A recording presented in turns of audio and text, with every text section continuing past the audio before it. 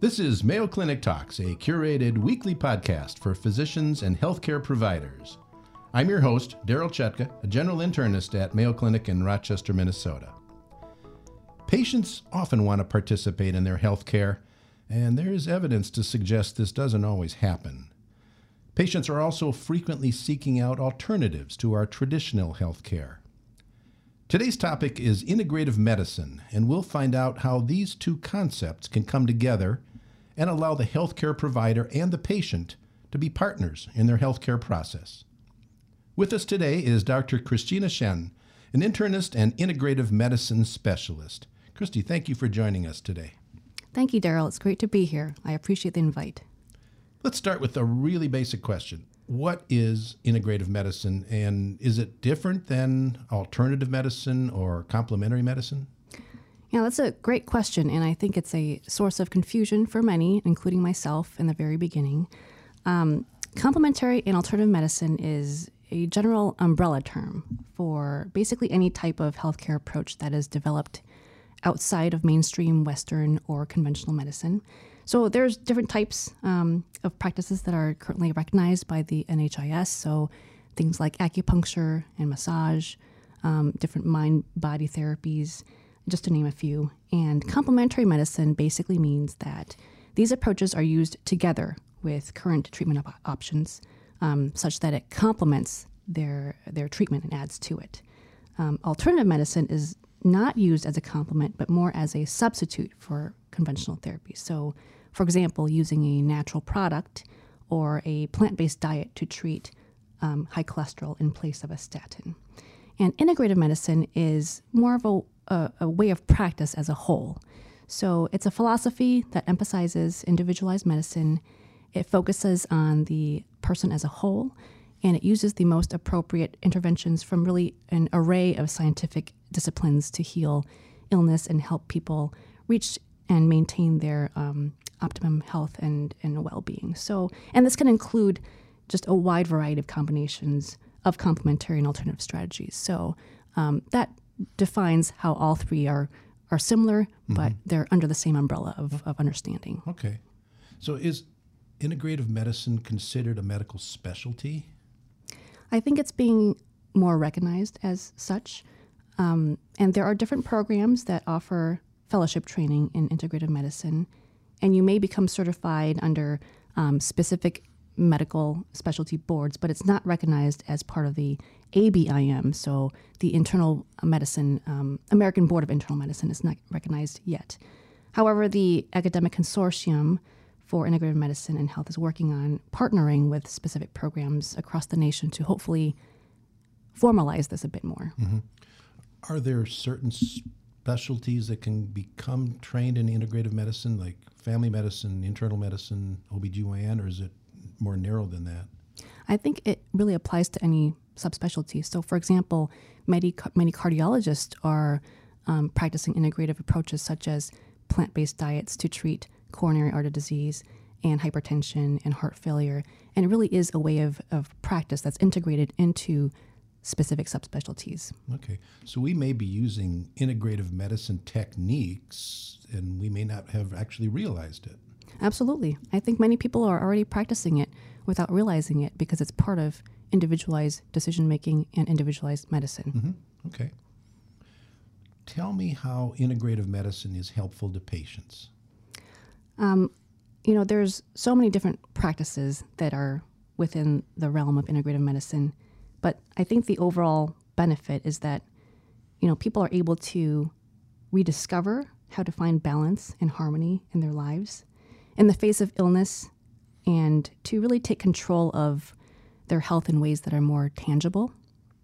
So we know that, there are things we can't change in our lives, like our genes and our biology. We can't change our physical environment that much. There's stressors that happen around us that we have very little control over and other factors as well. But all these things in combination can affect our health adversely. And the fundamental philosophy of integrative medicine is that, I think we can find ways to establish a strong, solid state of mindfulness such that that's our core to invest in our health. Our physical body really is a reflection of a healthy state of mind, body, and spirit. And through lifestyle medicine changes, through our nutrition, good relationships, investing in our growth, these are all important to create that sense of harmony and resilience that is needed as we go through life and different stressors that we experience. So, the medications that we take, the preventative services, the conventional treatments are all very important as well. And I think this is all meant to nourish that core, which is already established, and to help us stay proactive about maintaining it. Okay. Well, you're a general internist, as am I. So how do you use this in your practice? What type of patients have you found integrative techniques most beneficial to help them? I think a lot of folks are resorting to integrative techniques during different parts of their health trajectory. So many are actually using them as last resort options when they feel like medications aren't working anymore and they've run out of options. By that time, it's really not as effective. It's better to be used in conjunction with their current treatments earlier on during the disease process so that they're able to kind of understand and utilize that approach early on in their health and healing journey. Mm-hmm. Let's take a specific example. How about a patient who has a new diagnosis of a cancer? How might integrative medicine techniques help that person?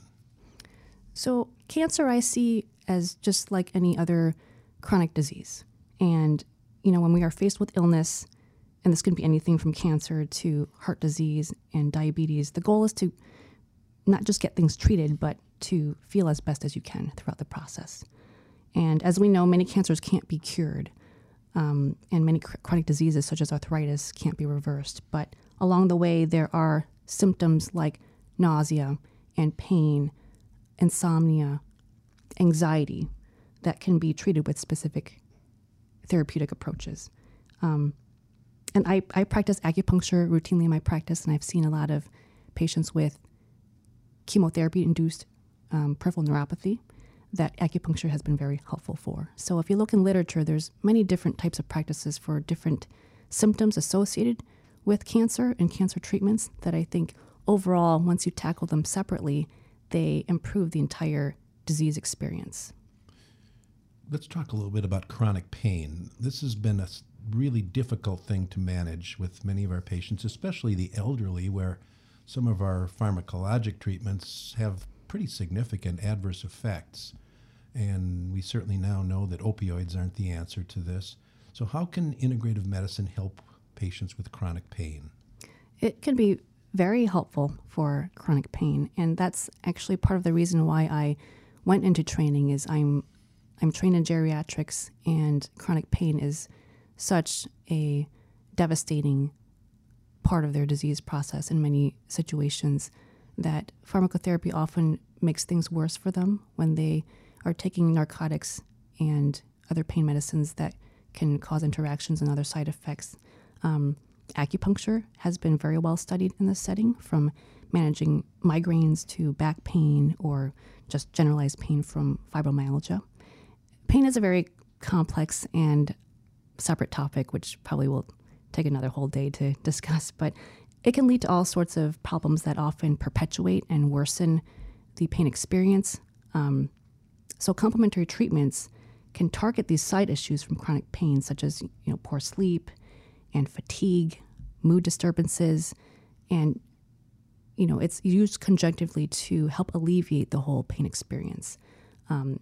With chronic pain, it often takes more than a couple treatments to gain benefit. But the idea is that it's used as part of the treatment as a whole. Mm-hmm.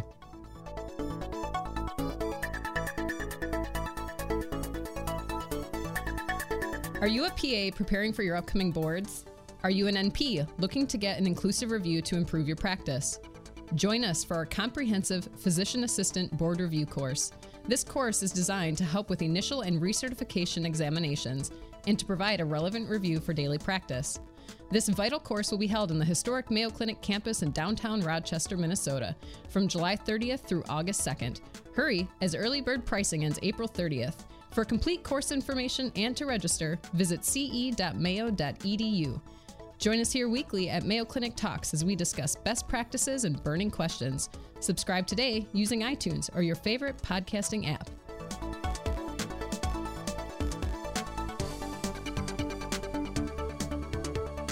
So we've talked about using integrative medicine for patients with various disease states. How about the healthy patient? What benefits do they have for somebody who wants to stay healthy? Yeah, that's a good question. I think, in my mind, I think integrative medicine is really for anyone at any stage of their lives or health trajectory. I really see it as a way of life. It's a way of kind of conditioning your body and your mind to experience a state of optimal health in the face of whatever internal or external stressors that may come your way. It's a method of developing resilience and strength and coping so that you can withstand disease and illness or functional impairments that may come your way, because staying active and healthy despite your limitations is really how to move forward from whatever disease or illness that you're suffering from and in maintaining your health. Okay. You've mentioned acupuncture a couple times. We need to touch on this subject. I have to admit, in the past, I was skeptical about acupuncture. About 5 years ago, I had some strange radicular pain that nobody here could figure out. And believe me, it's not fun to be a good case at Mayo. But I had about 6 different injections. Nothing worked. I heard a presentation by one of our colleagues on acupuncture, and I went up to him and I said, "Do you think you could help my pain?" And Yeah. he tried it, put these tiny little needles in my ear. I remember sitting on the hard wooden bench, and it was incredibly painful. As soon as that first tiny little needle went in, the pain resolved completely, and I was just amazed. That's So great. I'm a believer. Tell me how you use acupuncture. How is it effective in your patients? Well, first of all, I'm glad you had a good experience, and it's one of the oldest practices that's been around for thousands of years. And so over the years, there's been many health benefits that's been shown to improve from acupuncture. And I've only been practicing it for a couple of years, but the practice has benefited various conditions. Like you said, it involves the insertion of hair-thin needles into specific points along the body called energy meridians. And there's over 400 of these acupoints along the body. And the philosophy is that to restore balance to this essential life energy called qi, which is considered vital to health and function in Chinese medicine. But in the mechanism of action, it's not fully understood yet. From a physiologic level, it is supported by the principles of the gate theory of pain. And that may be what you experienced is when the needle went in, it kind of shut off the feedback mechanism to the pain centers of your brain so that it blocked that pain experience. So I've been using it mostly for different chronic pain conditions, back pain, migraines. It's also been helpful for women's health issues such as infertility, menstrual pain, inducing labor, hot flashes. And it's honestly, it's the part of my practice that I feel like people really benefit from. They leave happy, and they always come back for more, and it really adds to their quality of life.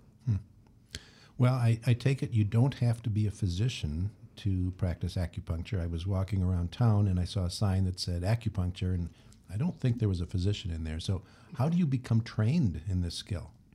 You can train at different schools across the nation to be certified in acupuncture, and after training, you receive accreditation from the Commission for Acupuncture and Oriental Medicine as a licensed acupuncturist. Physicians can go through training as well, and I went through a specific program for physicians where you are accredited by the ACCME upon successful completion. So there's different ways to get the certification, and really, anyone can practice as long as they receive the appropriate training. How long is the training? Traditional schools are 4 years long. the program that I went through was a 6-month program and 300 hours of training and 3 weeks of needling techniques. But everything else is done through bookwork, online modules. And so it can be done at home. Mm-hmm. But then afterwards, you have to have at least 2 to 3 years of practice before you can sit on the boards to take the boards. So there's board exam as well. Yes, there is. Okay. Yeah. So once a patient starts receiving acupuncture, and it may differ depending on what you're using it for, but how long does each treatment last? Do these patients need to come back periodically for additional treatments? It depends. If the issue is acute, then a few treatments is all it needs to take to resolve the issue. Chronic conditions may require more treatments for benefits to surface, and often may require some maintenance treatments if they continue to find it beneficial. So it could be just a few or once every month, and some people just come in to get it all the time for the rest of their lives, and it adds to their quality of life. Mm-hmm. Now, I know we've got an acupuncture clinic here. Is that where you practice, or do you do it just part of your office practice? I practice in general internal medicine with the integrative medicine department here at Mayo, 2.5 days a week, along with my outpatient practice. And are we referring enough patients for acupuncture? Are the physicians accepting this as a effective treatment? Yes, we get a lot of referrals. In fact, I feel badly because I think we're getting so much that the wait list is about, on average, 3 to 4 months long. And it takes a while for them to get in. Sometimes their issues are already resolved by the time they can get in. So, How many acupuncturists do we have here? We have 3 licensed acupuncturists and 2 physician acupuncturists. Dr. Chan and myself are the physician. Molly, Sarah, and Alex are our licensed acupuncturists. All right. And just the last thing I want to mention is, as providers, I think it's just important to keep an open mind about just the various types of practices that are out there. You know, I've always been very evidence-driven, and it took some time for me to step back and realize that there's a lot we still don't know about, and a lot more, while literature is still becoming more robust in this area. In the meantime, our patients may find benefit to different types of safe and effective integrative measures that are really adding to their quality of lives. And I think this is what we should be aiming for, you know, to be involved in their health plan, to give guidance and build rapport throughout their health trajectory. And I think this is the basis of individualized medicine. I think this is what really serving needs of the patient is about, where it's the most meaningful. We've been talking about integrative medicine and acupuncture with Dr. Christina Chen, a physician in integrative medicine and health at Mayo Clinic, Rochester. Christy, thank you so much for your time. If you've enjoyed Mayo Clinic Talks podcast, please subscribe. Stay healthy and see you next week.